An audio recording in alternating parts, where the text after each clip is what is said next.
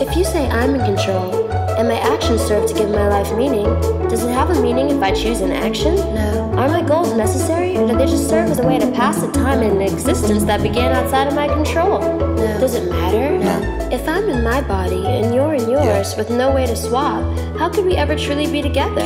No matter how hard I press my face into yours, a space remains. So am I alone? Yep. Nope. God, no. If I can't choose to be born, and I'm meant to make my own rules, but I must die, is there a point? No. Yes. If I can make up a point, is it valid? No. Can we all exist with our own set of purposes for living? Yes. Is anyone wrong? No. Is wrong even a factor? No. Is any reality fixed? No. Will I ever be able to see myself the way others see me? No. Where does my personal bias limit me? Everywhere. Will you judge me for asking? Yes. Should I care? Nope. No. Is it you? Is it you? Is it me? Is it me? No. So, Yes. oh yeah, this is what is so great about Japan. They're not exactly going to say, no, actually, it's a load of bollocks you've heard. But that's the kind of way we are when people talk about Britain in that way. I'm like, nah, shit. You know. That's funny, isn't it? Because my Yeah. Japanese friends, as one of them absolutely adores anything to do with the UK. Right. You know, gets really excited about something British. You know, it's like, oh yeah, this is so British, isn't it, Kevin? And I'm like, well, actually, no, that's a load of bollocks. Yeah. I don't want to break it to you, but yeah, you're wrong. British people aren't all. But it's funny how we always classify. Yeah, I'm always saying like typically Norwegian, and it's like, well, what is a typical? Do you know what I mean? It's and I hate being defined Well, as a Brit. yeah, I guess myself too. Um, although, so they say that you'll go through like 5 years of this kind of like blissful Yeah. period before transitioning into like, how could I have been so bloody blind? This society isn't exactly like this, and it's you know, how was I so oblivious to this? And then apparently after another 5 years, you go full circle back to, it's pretty good, really, all things said and done. And I'm not sure where I am. It okay. So that you're somewhere on that scale then. Oh, yeah. I definitely know for the first 2 years, I was, I had kind of like a prolonged honeymoon period. Then it kind of like, it really ebbed and flowed. There were some things I Yeah. absolutely love about Japan. There are some things I think, oh God, why is it so bureaucratic? And oh yeah, of course. And I kind of like arrived at this feeling that yeah, things get done the way they get done, and will always be done that way. Nothing will change, and that's often a really good thing. I suppose that there's also, I mean, I find this all the time in Norway. Your term of reference that you've been hardwired with in your life is a completely different model. Yeah. It's so hard to undo that hardwired DNA, and that's why I say I kind of like I get annoyed at being identified as typically British because I feel I've got more sort of Irish and other aspects rather than typically British. And but from an outsider perspective, Yeah. we fit the cardboard cutout well. It's when you're not familiar with something, it's so much easier to put them in easy categorizations, I guess. People will naturally want you to actually fit the stereotype that they've got. The slot is open for you to fit. Well, that I suppose because we're pattern recognition animals. Absolutely. Yeah. We're comfortable. So we have to create the pattern, yeah, which is that's how I think that's something that I've been thinking about a lot when we talk about identity, be it gender, sexuality, nationality, all of these things. It's like we're really hindering us in the same way. There's a conversation about how just male and female is too strict a code of things. I'm starting to wonder when we'll have the conversation that nationality is too binding for kind of I humanity think that's going going to forward. happen because of our Yeah. globalized society on the internet. Because I like when somebody says like, "What nationality are you?" I kind of want to have whatever the nationality equivalent is of non-binary, and just say, I'm not Norwegian, I'm not English, I'm not Irish. Do you know what I mean? I'm just me. Well, I think that's kind of like it muddies the water. So because people can't actually do what we're naturally, what we've naturally evolved to do, which is to classify. But nobody likes to be. Oh, this is the interesting thing: is it's matter of ease for us to classify people, but nobody likes being classified because we all think we are unique snowflakes, I guess, so It's been a while, but I'm sure this has been something addressed in *Sapien*. It is a fiction, and it's the way in which we organise large groups, isn't it? That we have to create like legal fiction. Well, the same way algorithms have to categorize us in order to sell us advertising. So, welcome to the Christmas special of Two Bloke. It's been a brilliant year. It has. I mean, I think 2020 has been the most liberating year ever. Well, it has been in many, many ways. So, cheers to another great one. I keep wondering what the grand finale of 2020 is, because it literally started. All this shit started on the 1st of January, didn't it? Well, I don't know if it really did. It all started the previous December, but we kind of like True. We were aware of it on the 1st of January. Yeah, it's kind of like from where I'm sitting in Japan, the like people started worrying sort of late January, and then by February people were like, oh my God, we've got to do something. Yeah. So as I was saying about people's attitudes changing to the pandemic, I think maybe around the time of our last podcast was where I was really starting to notice that there's been like a bit of a shift in a few people's attitudes, not everybody, but like there seem to be more and more people who are just fed up and tired of doing it. And I know that the media will like to paint a picture of young people being less compliant with our polite requests to wear masks, etc., etc., etc.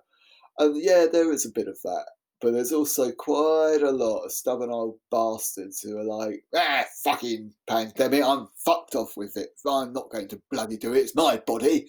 I think there's more of that. There's living in a university town. There hasn't been any students getting it, so I'm fascinated by how it's spread amongst certain old people and choirs. Funnily enough, well, I think it's maybe that like with young people, they're largely asymptomatic, so you wouldn't know a lot of the cases. And I've always felt that because of my youth, punk, rebellious era of my life, that it would be pretty hypocritical of me to like look down on the young people and go, yeah, you fuckers, or whatever. I just can't do it. I'm like, could you imagine if Corona had hit during like late 70s, early 80s, during the height of punk? There's absolutely no way I would be compliant with anything I was being told. It would be, fuck you. I don't give a fuck. I'm going to die anyway. So that's the thing, isn't it? All of the generations probably being critical of the youth are all been rebellious generations. This is probably the most compliant generation since the 30s. Do you know what I mean? So I would just be a giant hypocrite if I started wagging my finger at young people. But it's a lot easier for me to wag my finger at old people and go, you fuckers. You know, all my life you've been looking down on me as you bloody youngsters, and there you are. You probably don't get this in Japan because you've got a sort of strong heritage of wearing masks. But the thing that I keep seeing people around who like decided to wear a mask because they're vulnerable, but obviously haven't studied any aspect of biology because they're sticking their bloody nose out of the bloody mask. It's just funny you should mention that. People that I see just going around, don't bother wearing a mask if you don't actually cover your breathing. Yeah, there's a fair amount of that. In actual fact, that gets me onto like quite a major event, but I had a panic attack. I know I've had one, so my empathy. So what happened was, this was maybe like, well, it's a really long story, but basically what happened was I was in a supermarket and there Yeah. was a couple doing their shopping, but neither of them were wearing masks. And so Right. in that situation, I want to keep my distance. So basically,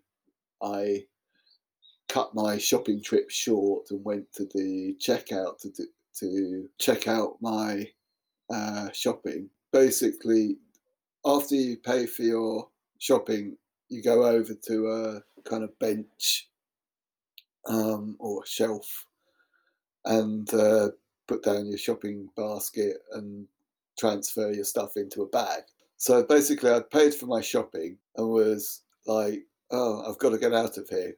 Like, because if that couple come, And was that kind of like a really rational, I just need to get away from them, or was it a feeling of kind of walls coming in, or that kind of that sort of slightly claustrophobic feeling? slightly claustrophobic. So basically, I was doing okay. I was coping. I'm like, "Hey, I've got to get out of here." Yeah. Like, I feel Yeah. claustrophobic, and it isn't because I'm wearing a mask. It's like No. that someone else is trying to kill me, Yeah. and I've got to get out of here because people are stupid and people are trying to kill me. They don't realise how stupid they are. It's going through my mind, and I'm putting my shopping into my bag. Yeah. I look round, and they're about 1 foot away from me, and Yeah. I entered what I now know is freeze, fight or flight. Yeah. Like, I went into flight, like basically dropped my bag, screamed, and ran out of the supermarket. I ran across a road, Wow. Yeah. narrowly missing a car, and sat across the road shaking. Jesus. Yeah. And then I was sitting on the ground crying and shaking for about 3 or 4 Oof. minutes. I just couldn't stop. And it was that kind of sensation of just, I suppose, in the same way as when anything dangerous happens, that moment of just like, Yeah, it's and it's just complete like flight or yeah. switch down. I went into the opposite. I went into a switch down, Ah, and I was completely right. paralyzed. I thought I was having a Well, heart attack. there are 3 states. I mean, Yeah. the famous flight or fight mode is a bit of a fallacy. It's freeze, fight, Yeah. or flight. I've actually been learning a lot more about that in something else I've been doing that I'll get to later, to do with an ex-FBI agent that I'm studying from at the moment. Now, so there I am, sitting across the road from a Japanese supermarket, crying and shaking and in shock. How could that happen? What the fuck is that? And you knew where you were. You weren't Well, disorientated. well, Did you have a good sense of where you were? um, Well, at that point. I was kind of a little bit dazed. I didn't. I'm aware that I'm aware that I exist, but Mm, I'm just trying to. I'm in right. such shock that I've Yeah. just run out of a supermarket screaming and almost got hit by a car because I just legged it across a busy road. Well, no, but of course, when you look at it in back on itself, that may you it's easy to dismiss it as irrational, but at that moment in time, if it's like someone standing there with a chainsaw do you know what I mean? That that response. So basically, once I'd kind of got my shit together, I went back into the supermarket because I knew I had to get my bag. I just have this image of you having this almighty scream, going out and then coming back like a real Brit and saying, Sorry, "Sorry." everything's fine. Don't worry about me. Well, I Yeah. basically, I think, knowing that it's a supermarket that's not so far from my house, yeah, Okay, um, that's good. Yeah. that I know most of the people at the checkouts because I talk to them in Japanese, like practice my Japanese, chatting to them while I'm doing my shopping. And I thought, I just can't be having this conversation at the moment. I'm kind of like mentally exhausted in a way. It's like, Yeah. so I just like basically went back in glaring at everybody. You cunts, you absolute fuckers. Yeah. Like, I'm just gonna fucking stare at you fucking wankers because you're trying to fucking kill me. And I'll take my bag, and if anyone comes near me, I'm gonna fucking do ya. All right? Yeah? You fucking cunts. So that's exactly what I did, and nobody came near me. And I'm a fucking dangerous gaijin. The body language that you were displaying at that Oh, yeah. point to all your Japanese Yes. friends, that's a real culture Yes, difference. you could not really make more threatening body language than I guess I'm portraying. Like, get Yeah. the fuck away. So, and then I went home,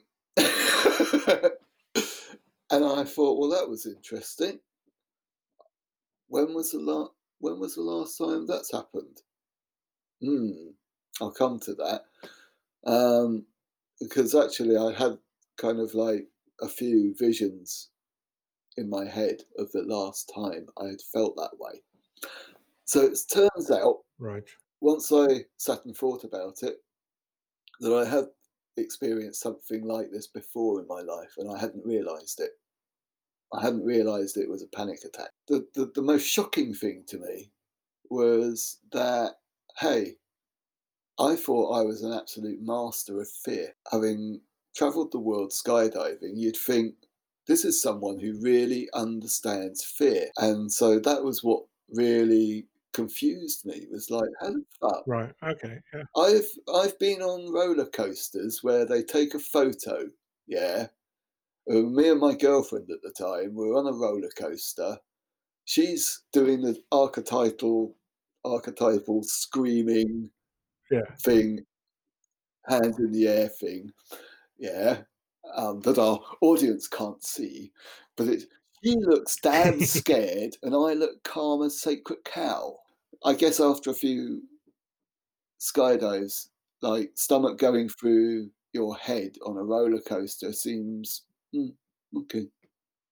You know, like I spent years doing this kind of adrenaline rich activity where I would breathe, calm myself, and I would be in total control of my physiology. So going on a roller coaster, I would go, oh, I'll just do the same mental preparation as going skydiving. I'd breathe, I would visualize, and like basically walk in the park, no problem. I suppose that's the thing with fear, isn't it? You can train it out because it's all about irrationality. So if you can reduce the irrationality around something by informing yourself, do you know what I mean? Like you know what you're doing so much with skydiving. It's the same with like flying a plane. People who fly planes have no fear of flying, whereas passengers, because you don't have a clue why you're up in the air. Certainly. But the more you know about your situation, you reduce your fear. So what you've become good at is managing fear in certain situations. Well, here's the interesting thing. It's because of me becoming such an expert in understanding fear, and I found a way of controlling that fear. Exactly as you said. When I'm scared of something, I research the fuck out of it because I want to know every fucking detail. And the reason that is, John, as I've discovered I did a course on anxiety management following this panic attack, because it's like, right, I need to understand anxiety. And the big difference between fear and anxiety, what do you think? What's the difference? Yeah, fear and anxiety. Rationality. You think rationality? Or anxiety is over-informed maybe about something like building something up, no? Kind of not. So fear, Or not knowing the situation, I guess. yeah. Yeah, yeah. So basically, like what my uh, kind of sudden jump into, I need to understand the difference between fear and anxiety, where fear is to do with specifics, the specifics of something. Like, I'm scared of sharks. Well, rationally, yes. Why are you scared of sharks? Because they're fucking dangerous when they're big and have sharp teeth and they can eat you. Um, that's a kind of rational fear, same as falling out of a plane without a parachute. That's kind of scary. Um, Yeah. I wouldn't want that. No. You'd probably die. So it's a rational fear, but it is something specific that you can point at. The difference is anxiety is about vagueness, and I didn't know Yes. that. So here's something that's really fucking interesting. During a pandemic, yeah, I want to be very well informed. So I start learning everything about the virus, everything about how the virus operates, what I can do. So you're managing your fear. Yeah, yeah, yeah. I'm also a bit like an ex smoker. I've started biohacking. So I want my physiology to be absolutely tip top. So I've learned all about that, what I put in my body and what I expose myself to in the air, etc., Yeah. etc., etc. Now, all of this information would tell me, "Ah, Kev, you're doing something absolutely, really, really good here." But like when you watch the news too much, your anxiety is raised. Well, imagine that you've learned so much about how your body operates at a cellular level that you're really, really well informed about what's going on in the environment around you. It means that when people are not behaving as you'd hope they might, your anxiety is heightened even further.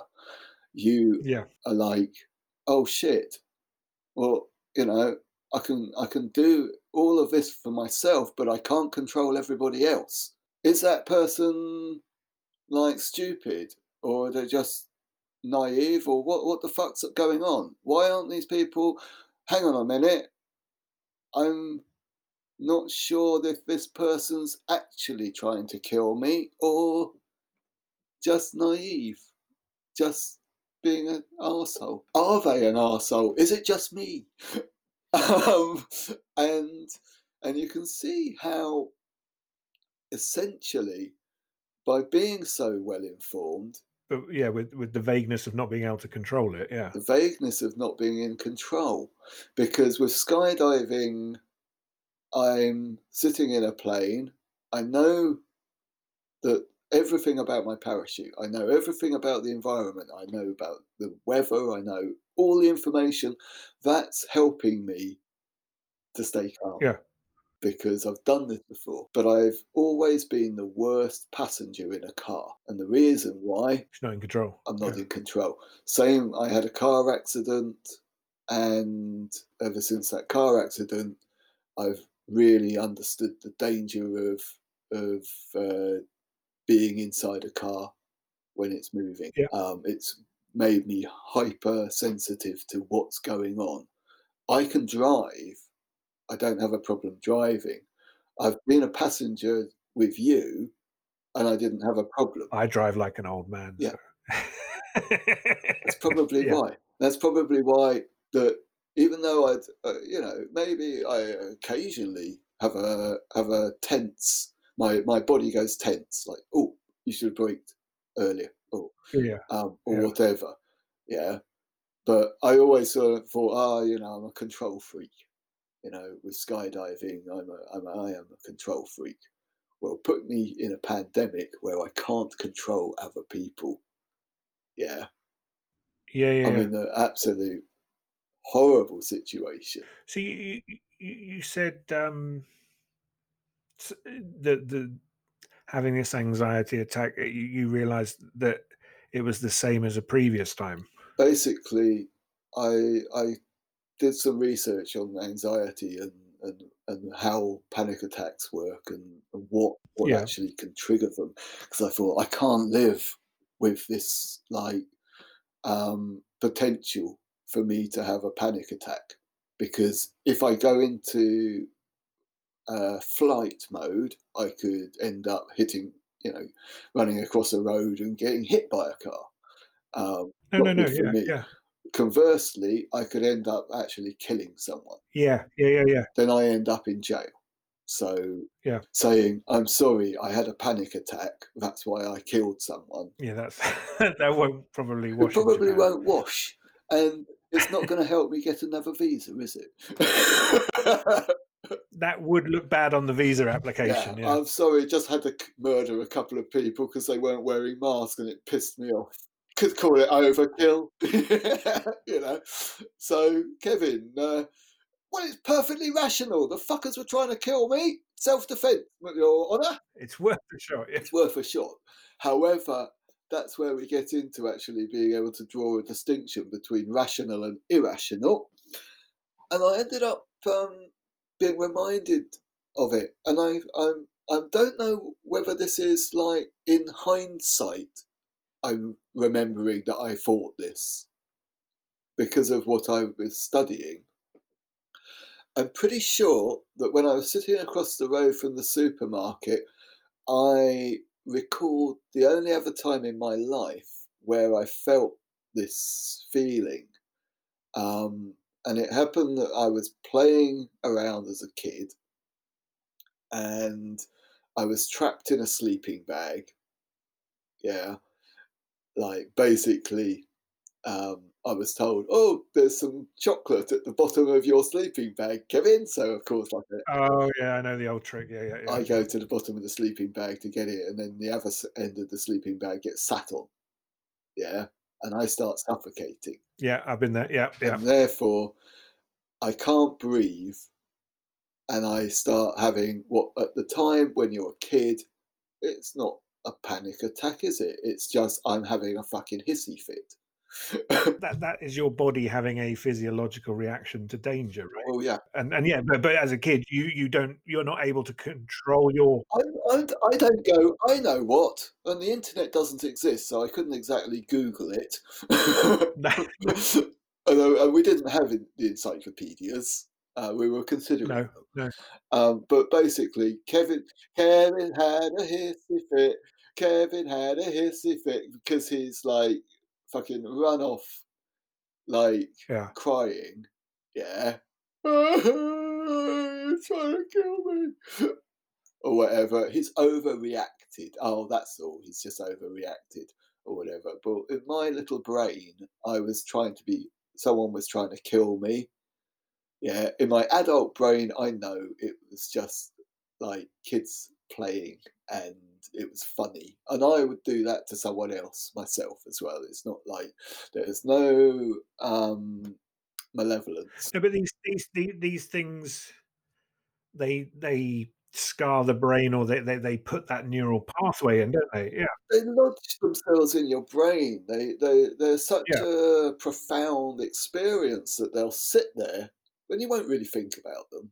Well, it's essentially a mini PTSD because I know people think of PTSD as post-war, but actually No.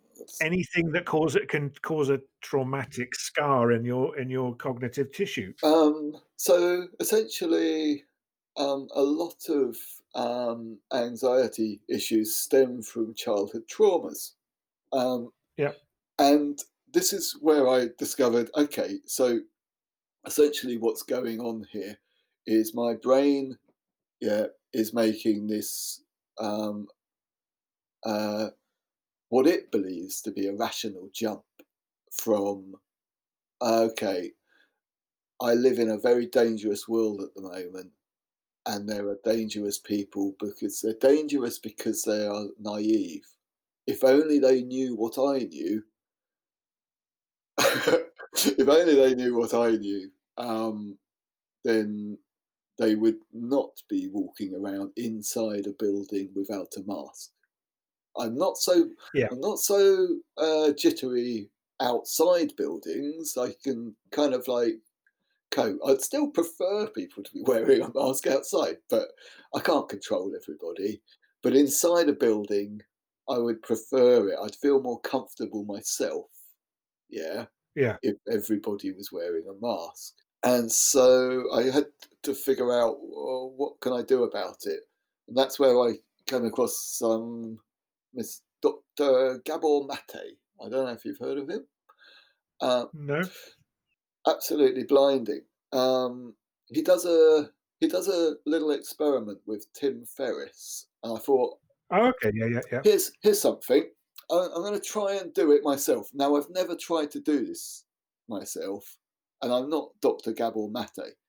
But what I thought I would try and do is do this with you, All because right. that would explain what I've done. The process. Yeah. Yeah. Okay. Yeah. Okay. So, John, tell me about the last time you were angry with somebody.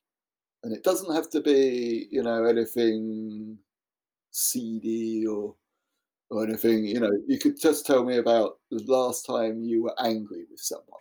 I think it was somebody who wasn't really listening to me, and yeah, just I can remember feeling just frustration. Anger is probably my go-to. Okay. Anger, frustration. So frustration is anger.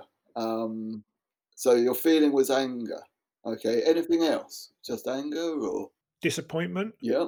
Yeah. Disappointment's a state of mind. Yeah. Okay. But the feeling, were you were angry? Any sadness, I guess? Yeah. No. I think whenever I get angry, I feel an inner sadness to it. Yeah. Because I don't really like being angry. So why were you angry? It was because I was trying to explain something, and the other person wasn't really listening to my point of view, Mm-hmm. and was kind of, when you're trying to explain something to somebody and then they keep telling you who you are and what you are back, Yeah. or Yeah. they're sort of framing it back, so that it was a kind of. Okay, but what was it that made you feel angry? Because you're telling me what actually happened. Okay, so what made me angry was I suppose being kind of frozen out. Frozen out.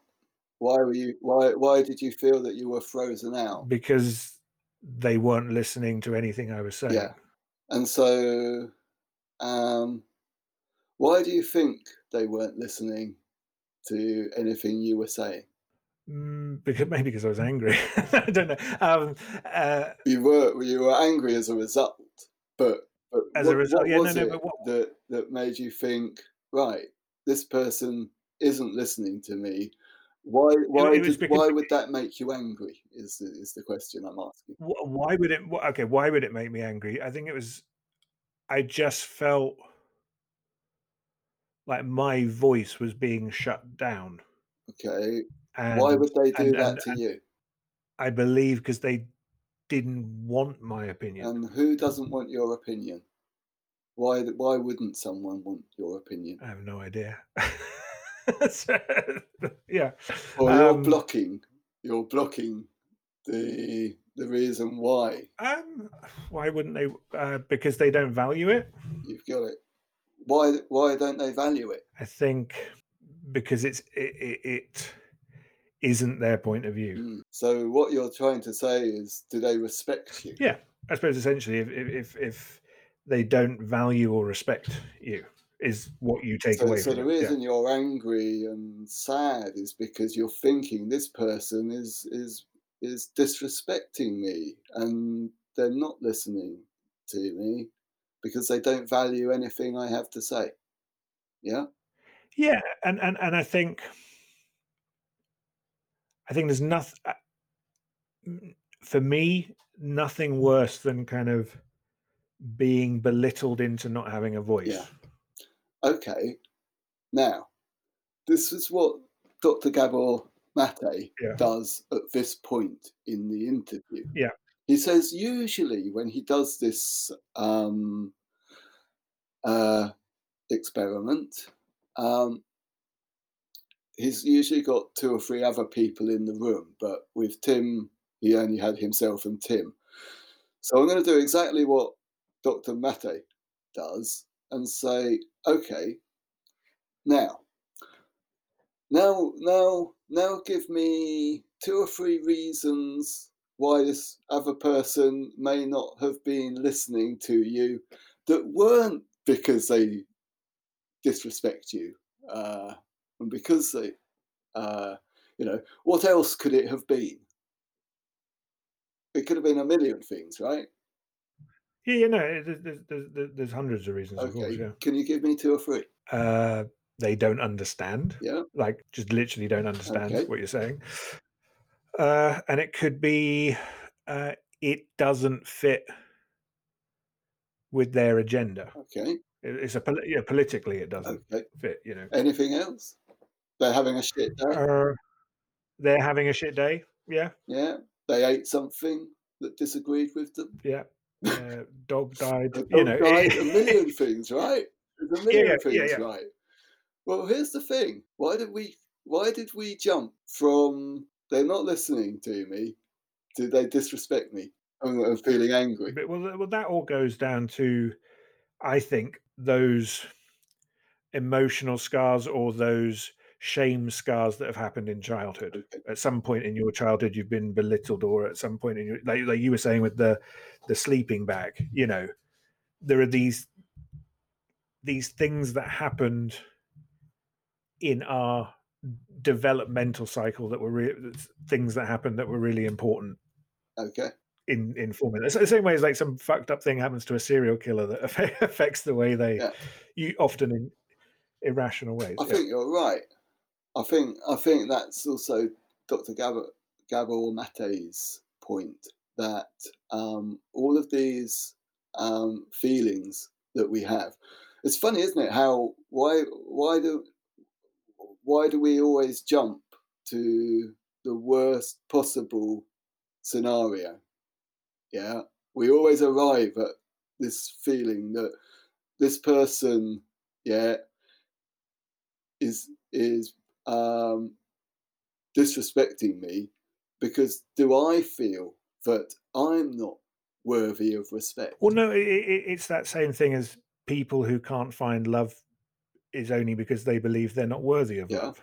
yeah, and the same thing of people who believe other people are not giving them the required level of respect and value, yeah, don't believe that they're worth being valued or respected, no? No, and I think, I mean, I can analyze my situation more. I think it's a double whammy because I think I grew up. There was something in my schooling that constantly kept telling me, "Oh, you're one of those single parent kids from the estate, therefore you're not worth anything." Because I went to a fairly This is, yeah, so I went to a school that was fairly, a lot of privileged kids went to as well, and but it was a comprehensive, and I had that constantly said to me as a kid at school, not outside of school, thankfully.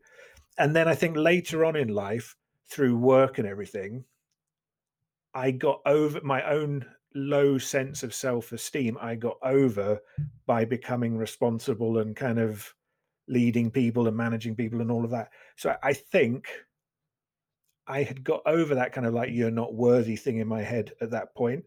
And there's in this scenario, because I've then changed and gone to an alien place, that takes me right back there. And it's worse because it's almost like you found your self-esteem and you feel like it's gone back to. Do you see what I mean? so really, It's triggers. It's triggers. well, here's the thing. Here's the thing. Yeah, you're not wrong. Here's the thing, though. What's going on is that we don't respond to what is happening. We respond to what we perceive is happening. And so, if I think about it, in the supermarket, I respond to what I perceive is happening. I perceive someone's trying to kill me. So, essentially, how can I prevent myself from feeling that someone's trying to kill me. When my brain will make this jump. It's chunking, isn't it? What I actually Yeah. did myself, and I did this before I figured out why I'd done this. And I realised that I did an anxiety management course, and I also started learning a lot more about what to do with anxiety problems. Right. And one of the first things I learned was the difference between fear and anxiety.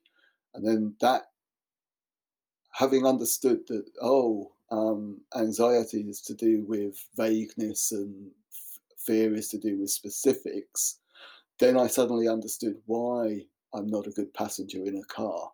And then I also understood why. Remember, like at MMU, we did a thing like management training thing where you're supposed to lean backwards and allow your teammates to catch you. Oh, the old trust thing. Yeah, That's yeah, to do with trust. I couldn't do that. I avoided it. I got out of that yeah, one yeah. somehow. And the reason, I don't trust other people. I have to be in control. Yeah. So the you know, so basically, I have to find a way of reframing a challenging situation. This is what Dr. Gabor Mate goes on about. Reframing it. So instead of thinking, oh, I'm angry because someone isn't listening, and therefore, if they're not listening, they can't be respecting me as a person. They can't value what I have to say, and all these negative feelings. Is actually to think about yourself as, hey, how would I react if I was the most worthy person in the world, and if I was the person that they are so bloody lucky to actually be spending time with? It's anything other than anger. It's like, oh, I'm really sorry for you, and then you stop being a victim, and then you start actually No, no, no, for sure.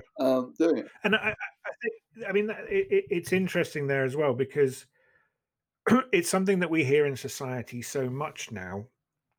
The social anxiety and anxiety is one of the biggest mental health issues amongst teenagers and so forth. And then, but what I never really hear anyone do, I hear lots of people saying it's okay that you have anxiety, Mm. as in to normalize it, and that's good. It's good to normalize mental health issues.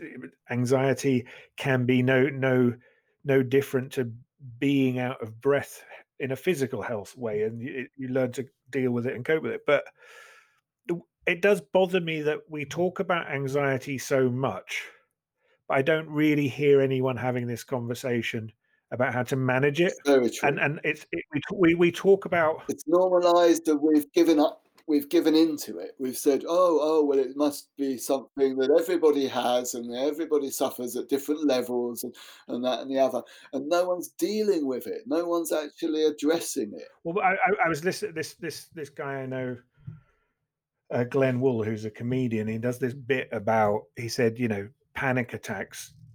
What is a panic attack? He said, well, how do you deal with a panic attack? And he was joking about like it's breathing exercises. He said, you're not the first generation to have panic attacks. You're just the first generation to lose to them. Yeah. And and I thought that's slightly unfair and sort of anti-millennial, but I do think in education, in society, we have lost teaching people how to deal with anxiety and the unknown and so forth. So many of these issues, it's no good talking about them if you don't talk about ways of managing them. It's a bit like there's no point talking about climate disaster if you don't start talking about how to deal with it. Anyway, I've found a way of dealing with my anxiety, and it Okay, cool. Yeah, works, and it's worked rather well. Okay, cool. so any of our listeners, if you're having anxiety issues similar to the ones I've described myself, here's something to try. When you go into a supermarket, go on a train, go somewhere inside where your mind says, I hope everybody is wearing a mask, but you fear, or maybe you're anxious at the fact that perhaps you can't control it, but someone may not be doing as you had hoped. And therefore, you're going to be feeling anxious.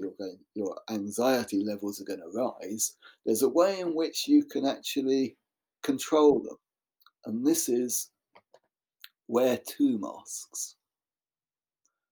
Because psychologically, you are compensating for the person who isn't wearing a mask. Nice. Yeah. So I now wear 2 masks on the train and 2 masks in a supermarket. Reason is, now it may not actually be, a perfect solution as far as these tiny microscopic particles entering my body, but it's your coping it's mechanism. my coping Yeah. mechanism. And the thing is that I actually think that some of the information I've learned is about viral load, and that if I'm actually reducing the viral load, it could actually be quite healthy for me to have just a little bit of COVID so that my immune system recognizes it, starts producing T cells to attack it, etc. Yeah. But psychologically, it's made the difference between someone's trying to kill me, whereas now I'm wearing armor and they cannot hurt me. You're not wearing a mask because, for any number of reasons. The first reason that comes into my mind is because you're a fucking idiot. But as Gabor Mate says, yeah, well, we have to reframe it. Maybe they're just, maybe they have a mask allergy. Maybe they can't do it. I don't know. There could be a number of reasons, but I'm jumping to, they're trying to fucking kill me because they're fucking stupid.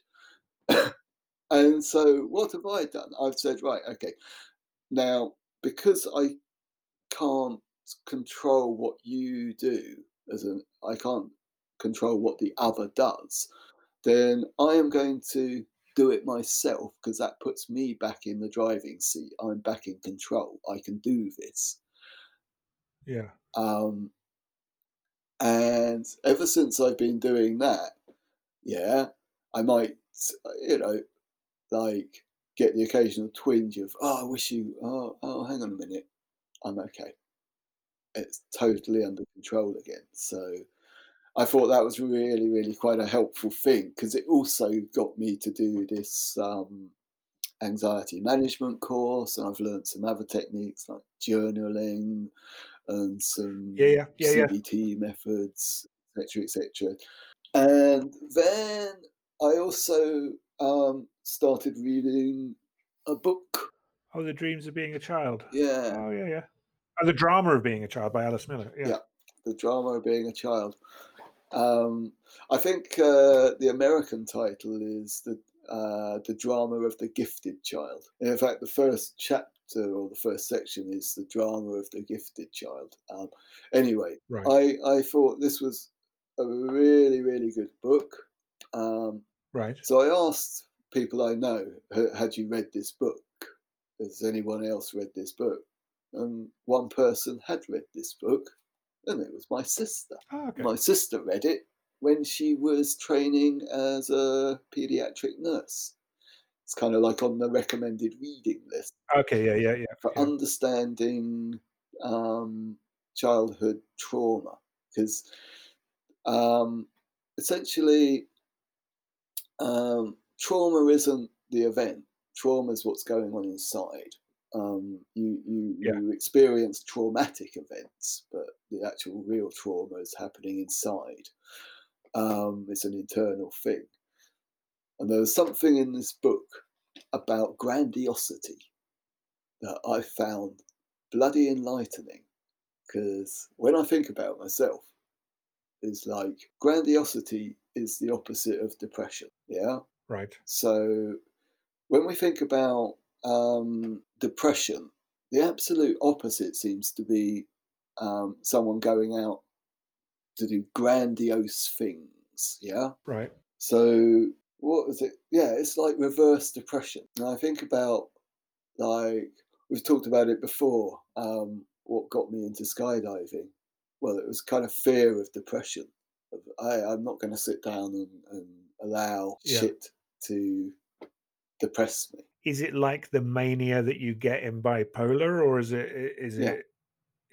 Yeah, because bipolar tends to go like, well, literally opposite ends of the pole, I guess. Exactly. Yeah. So the grandiose person cannot live without admiration, right? Yeah. And they must excel at whatever they do. Sounds a bit like me.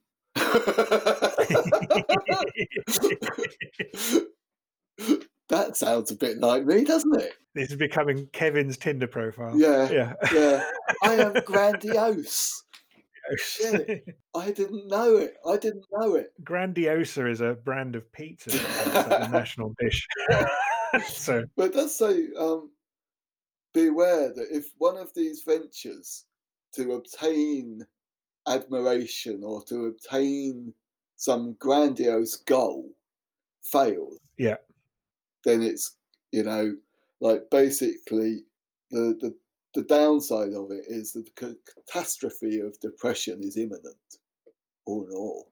So whenever attempting all these grandiose things, it's like now without therapy, it's impossible for the grandiose to cut the tragic link between admiration and love. Oh dear. Yeah. Right.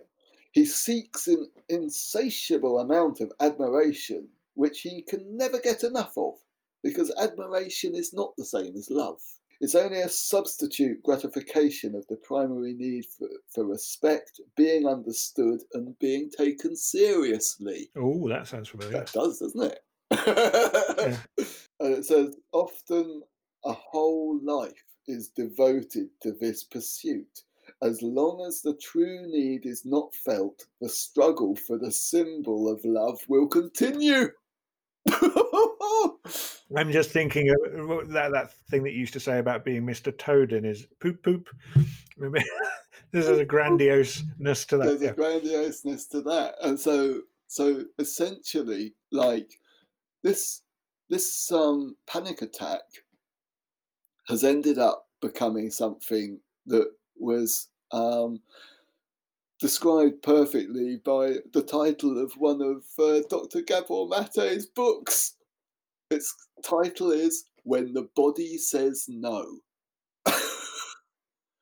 And I can't really think of a better way of describing my panic attack as, Kevin, you've been kind of getting a little anxious because, and then at some point you've broken. The body has said no more of this. Kevin, you've got to deal with this. It's like having your hand in a slowly boiling pot. You don't realise it's suddenly built up. Right. That's right, exactly. And at some point, the body will actually, like, come around and slap you and say, look, what do I have to do to actually wake you up so that you address this issue? Because it is an issue and you're not dealing with it. You're not even addressing its existence. So no, and I think what you were saying in terms of managing fear, and I have been told by a business psychologist once that they do these psychological profiling of you when you're on these management courses, and one of the things that came up with this is I was incredibly good at dealing with stress, and I was like, oh, thank you very much. I thought that was a good thing. And they went, no, that's really dangerous because you are so good at dealing with stress that it will build up in you and kill you. And you won't realize it because you don't have the mechanisms or the warning systems. And I think what you're describing in terms of you've managed, like, it maybe I managed stress so well and you managed fear so well that the anxiety is going to come out of both of those things. Absolutely. Unexpectedly. Yeah. So in a way, I now reframed I've reframed that challenging situation, and it's actually become Yeah. something that's been advantageous for moving forward and saying, okay, so what am I going to do about it? Well, I did a anxiety management course, and I learnt a few useful techniques. Forest bathing that I'd previously done Yeah. comes into that. It's like, oh, well, I already understand how to do that, and that's like going to allow me. But also realizing that a lot of the news feed of Donald Trump and stuff like that Yeah. also Yeah. feeds in to like, oh shit, um, I get anxious that like other people are misinformed, um, and my usual go-to of acquiring knowledge so that I could overcome fear ain't always the answer to overcoming anxiety, because you can heighten your No. anxiety more when you know something that the vast majority of people don't know. That's the great story of Forrest Gump, isn't it? That he's so oblivious to so many things that he achieves great things. Ignorance is bliss, as they say. And I am kind of jealous in some ways to these ignorant people, but at the same time, I think they're missing a lot of the wonder of being alive. But I suppose it comes. I mean, it's that same. And I know you've been studying this. So I'd be interested to talk about this. I've always been incredibly good at kind of reading situations, like the the layout of a situation, people and so forth. And when you go to an alien place, that's completely Mm. rebooted. And so I think sometimes I get anxious because I can't read things the way I could. And I'm not talking about actual literature or anything. I'm just like the social cues. There are so many things that you have no frame of reference anymore. And that was kind of one of my skills of being able to kind of read a situation and people and body language. Okay, so Which brings me on to something you've been studying. yeah, so I've been uh, for a little while now. I've switched into studying body language. Now, this all really started years ago. Uh, so I would say that when you're teaching very low level beginner students of the English language, and they don't have a lot of language inside of them to output, really all you have is body language to pick up on. What are you trying to say? Uh, Yeah. you know, like, is this student happy? Is the student comfortable? Is the student upset with me? Reading the air. So the worst crime you can make in Japan as an English teacher is being KY. I think, have I said KY before? You Yeah, explained that before. So yeah, sensing the air. sensing Yeah. the air. So understanding body language is kind of like high on the list of skills to obtain. Okay. Yeah. Now, after a few years, 2 or 3 years, I went to the UK and I went to a party.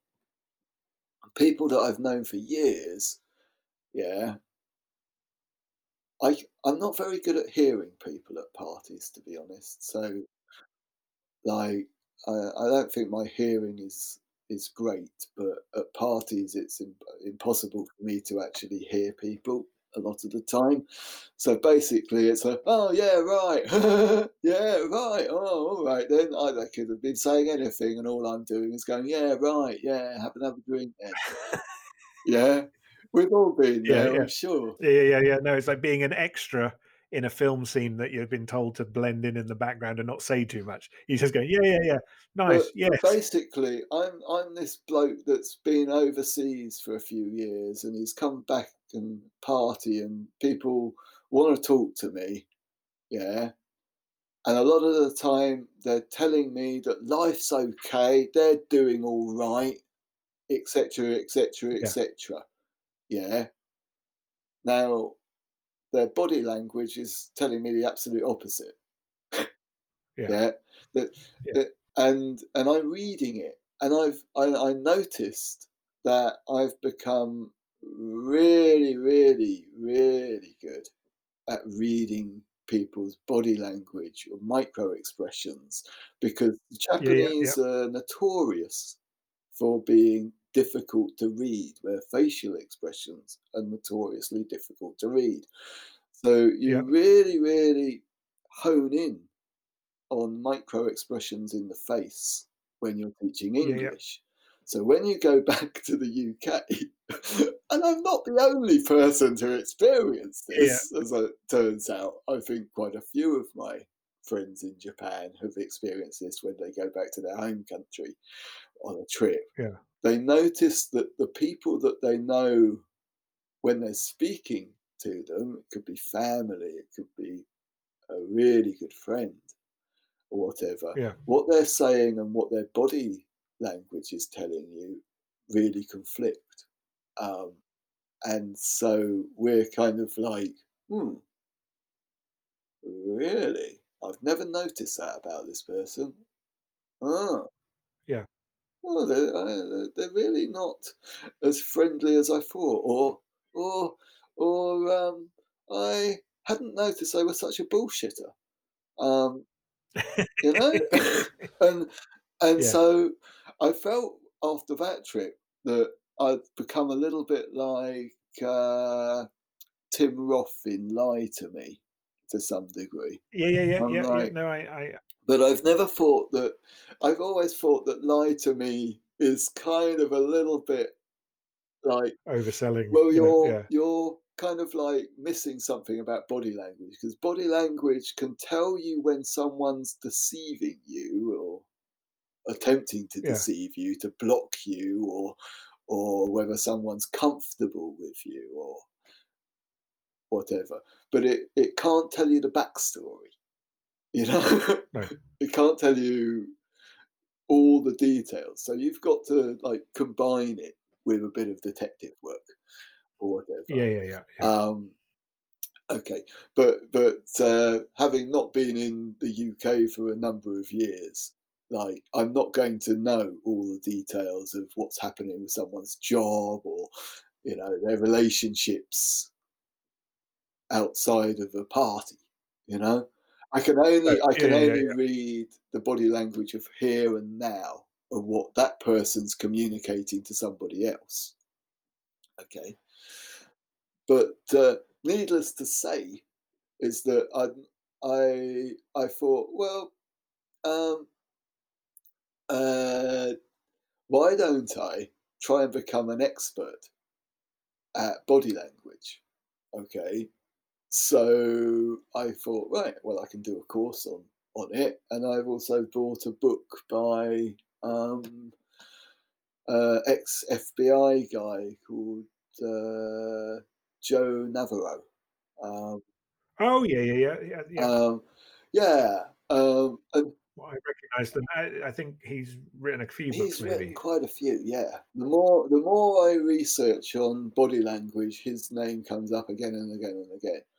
Um, Right. Yeah. the one I've got, basically using speed reading people and using it as a superpower. Uh, Yeah. like, and the amount of interesting shit I'm learning in this book is unbelievable. It's like, oh my god, he's so right. That's why, like recently, I don't know, like basically, there's this. Okay, there's a couple of things I've learned that have been, oh, that's useful to know, especially as a teacher. Okay, when you're teaching, yeah, like, so what is it? Well, your arms are kimbo, so they're on your hips, right? Elbows out. Yeah, Right. Yeah. it's called arms akimbo, apparently. I didn't know that until the other day. Um, Now, think about this. Think about the position of your thumb, right? Okay. So when you're standing with your arms akimbo, with your thumbs pointing backwards and your pinkies pointing forward, Pointing forward. Okay, yeah, yeah. yeah, that stance is basically your mother standing in the kitchen when you are late for dinner. Yeah. That's I'm I'm in power here. You're late. I'm upset. I'm angry.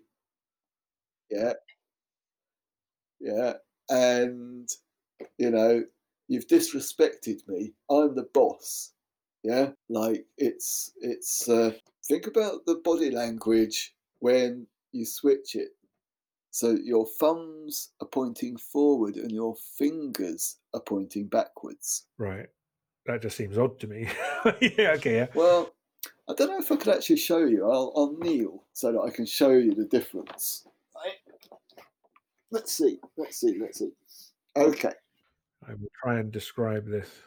Okay, that's more like you're almost got a bad back, or you're sort of leaning in to listen to somebody, whereas the other way around. That's it. Yeah. If I was standing up, it would have been more obvious. But with your thumbs forward and fingers back, I'm inquisitive. Yes.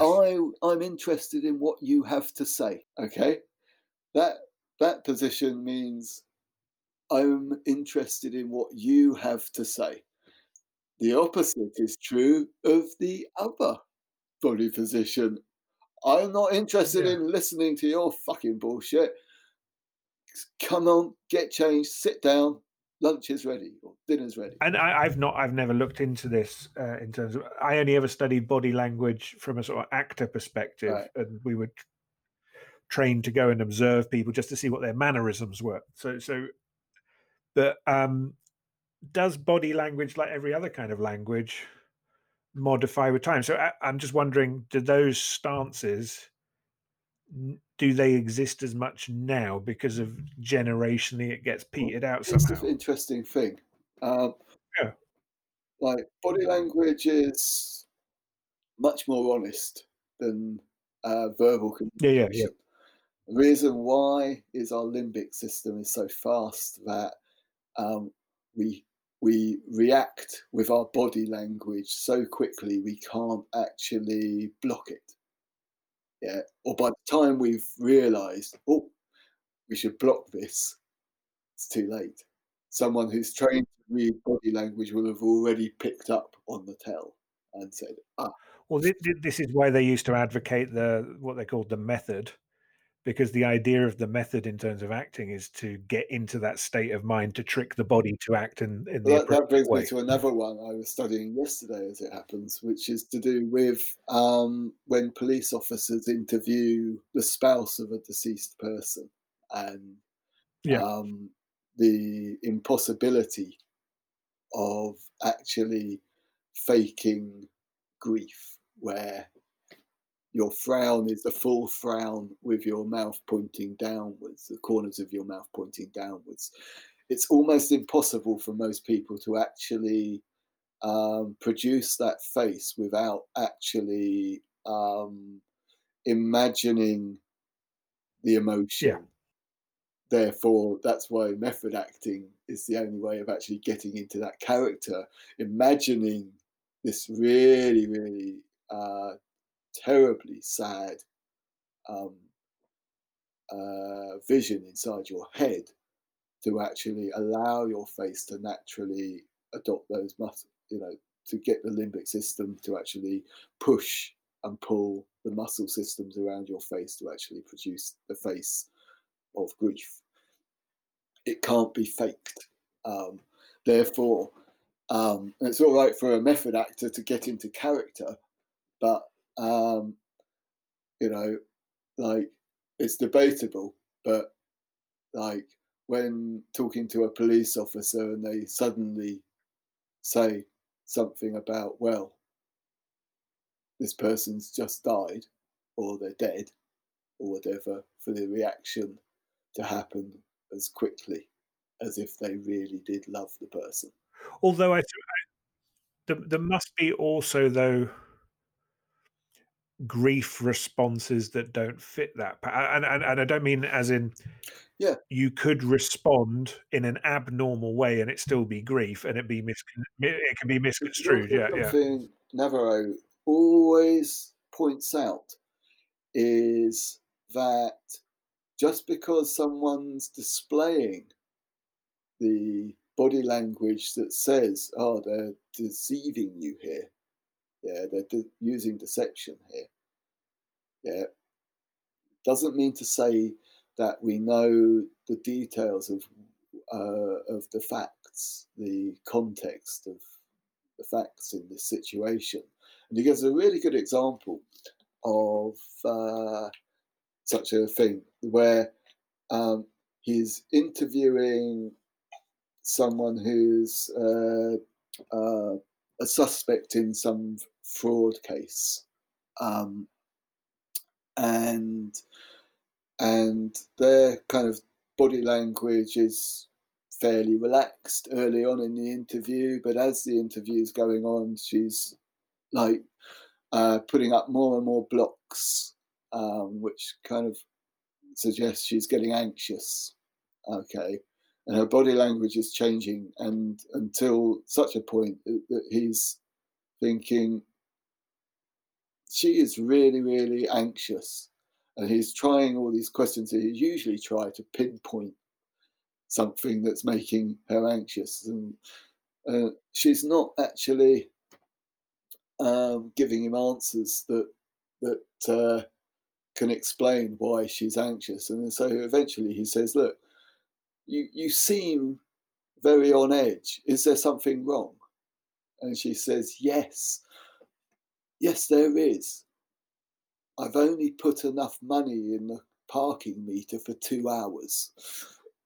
And it's coming up for 2 hours. That's why she's getting more and more anxious and displaying anxiety. Now, he was thinking, "Oh, look, I'm answering.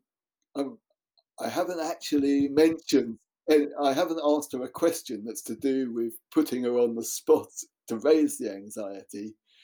Yeah, I'm dancing around asking questions, but I'm actually not getting anywhere near the one that she should be anxious." It's the same as one of the flaws of particularly American policing when doing stop and search is they always overlook that for a person of color, for instance, the situation is going to be anxiety inducing because of the amount of people who are innocently killed by police.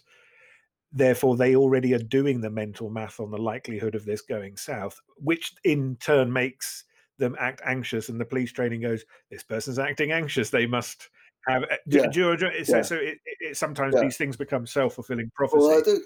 And Yeah, good police training would help you identify that, and like in that questioning thing, would know to go. Let's just check.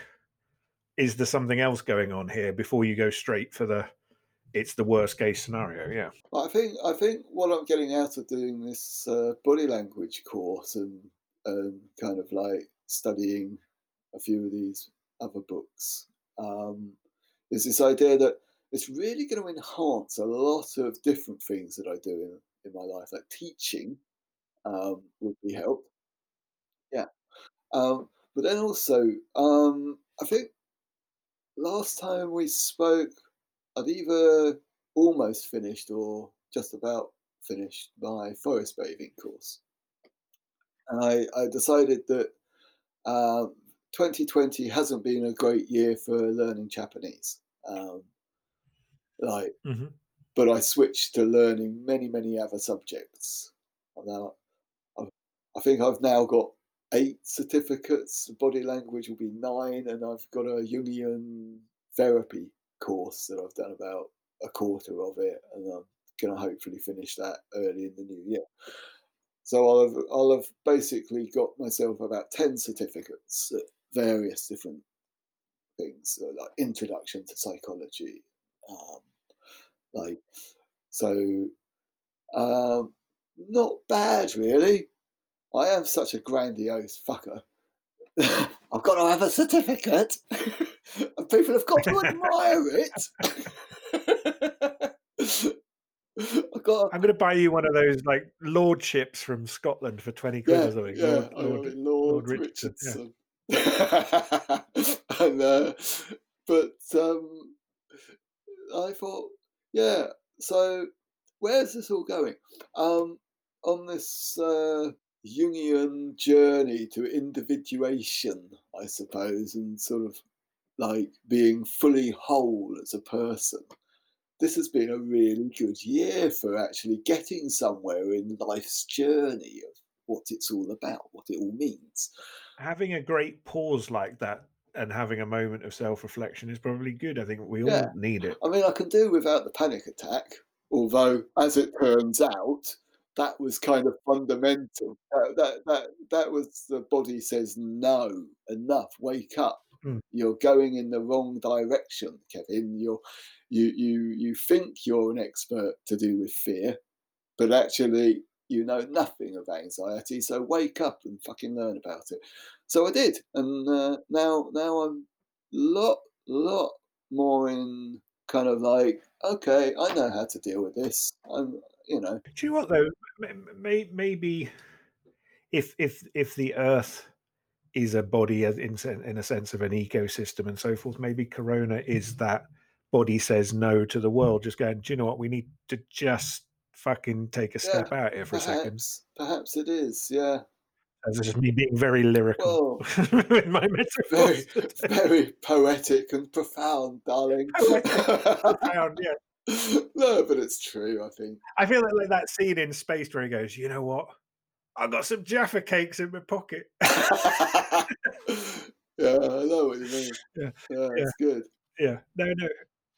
I mean, no, I think as shit as 2020 is on a whole bunch of stuff, it's certain, I don't know, being forced not to be able to kind of travel around or do certain, I don't know, it's made me have to think about what's important. Okay. That's so much true more for myself as well, which actually, like, might be a good place to stop.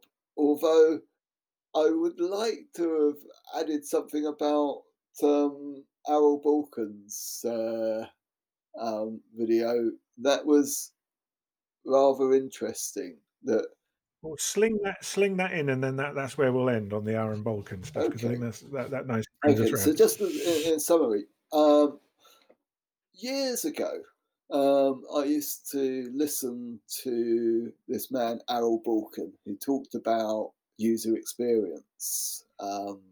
Yeah. And his story of Little Moo was something that... Oh, yes. Yeah. Little Moo and Big Moo. Yeah, right. the cards, yeah. Now, this all kind of relates to like something that made me laugh a lot was when he's telling the story of Little Moo. It starts off with him just buying Microsoft Word.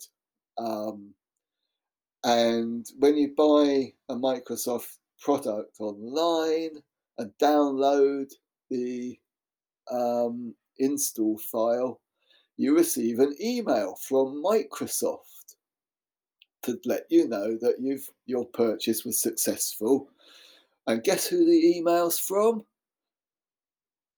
Do not reply at Microsoft.com. You've just paid money, but don't you fucking think about replying to me. Because we are fucking Microsoft and you are just some little shit that bought our software. So fuck we are you. This faceless entity. Right, fuck off. Right. Don't bother us. We are. Do not reply. Don't even think about it. Fuck off. Nothing says fuck off as much as an email from do not reply. Yeah. And I thought, that is fucking genius. You've just nailed it. Like, whereas you bought a Little Moo card from this small website where you can buy printed business cards online, and you get an email from a little character called Little Moo, who's sweet and cute and lovable. And if there's a problem, you get another email going, I'm sorry, I'm really sorry, I'm doing my best, etc. And you build up this image of this character in your head. And like Don Norman says, beautiful things work better, and that, like, when something that's a piece of shit, like your ugly laptop, crashes, it's a piece of shit. But when your beautiful crafted iMac crashes, then you love it, and it's, oh dear, I must have done something wrong. And the whole dynamic of the relationship between you and a piece of technology changes. So I was trying to find the story of Little Moo, but it's no longer in existence, which is a real shame. I'm going to have. I remember that very fondly. Me too. Yeah, and I think it's one of the best Yeah. stories of user experience design I've ever heard, and I love it. And I'm probably going to write to Errol about it sometime. Yeah, no, 'cause I think those things you taught me about UX design when I was sort of trying to get my head around what it is, you showed me a number of those examples, and they were perfect for kind of going, I get it. Like, because you can go into UX on a sort of very, like, I think I see a lot of stuff, because it's obviously a growth business. A lot of people talking about all the kind of technical side of it and so forth. And I often feel like, well, where's the thing of beautiful things work better, and delighters and That's magic right. We and all used of to these talk things. about delighters all the time. Well, I couldn't find Little Moo, but I did find his video on superheroes and villains, where Yeah. he starts out saying something we've heard a few times from various people, which is this quote by the author of The Little Prince, that perfection is achieved not when there is nothing left to add, but when there's nothing left to take away. Okay. Yeah. The essence of design, right? Yeah, And yeah. Yeah. basically what happens is companies that fail to create beautiful user experiences are not trying to solve the user's problem, but they're trying to solve their own problem. Yeah. And design thinking has to trickle down from the very top. You can't have a company like one that we both worked for, where the person at the very top is not design minded. You won't end up getting it, because they don't get it. Design and technical side has to be a marriage, and that you need a vision, and that vision then informs everything else. Ultimately, he ends up saying what I thought, my God, how did I not realize this? He says, design is about understanding humans. Yep. And then he lists things such as psychology, philosophy, all of these things that we've been talking about this year seem to be related to understanding humans more. But that is the essence of it's the essence of create. I was talking to somebody the other day, and the essence of creativity being the desire to understand humanity. And you can't do creative work if you don't understand humans, or you don't understand the psychology or philosophy, or you don't need to understand them all at a deep level, but you have to have an affinity with it. Because if you and then you can also have in your life, you can have affinity with science, and though, the things aren't mutually exclusive. But I think there's a real loss in society generally, and I really blame education. I really don't think education spends enough time understanding humanity at a time when humanity needs to understand itself.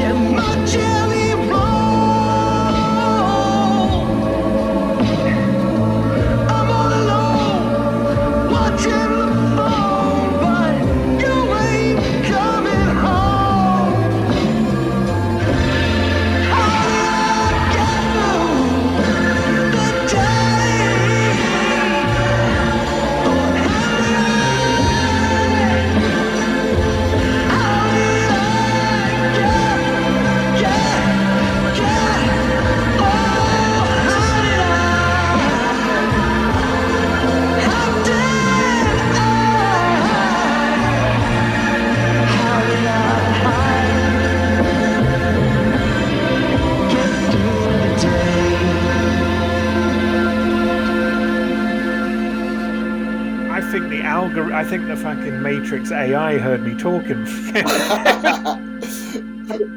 That could be a really good place to just leave it. Leave them wanting more. Hanging. Leave them wanting more. No, I think that's a good idea.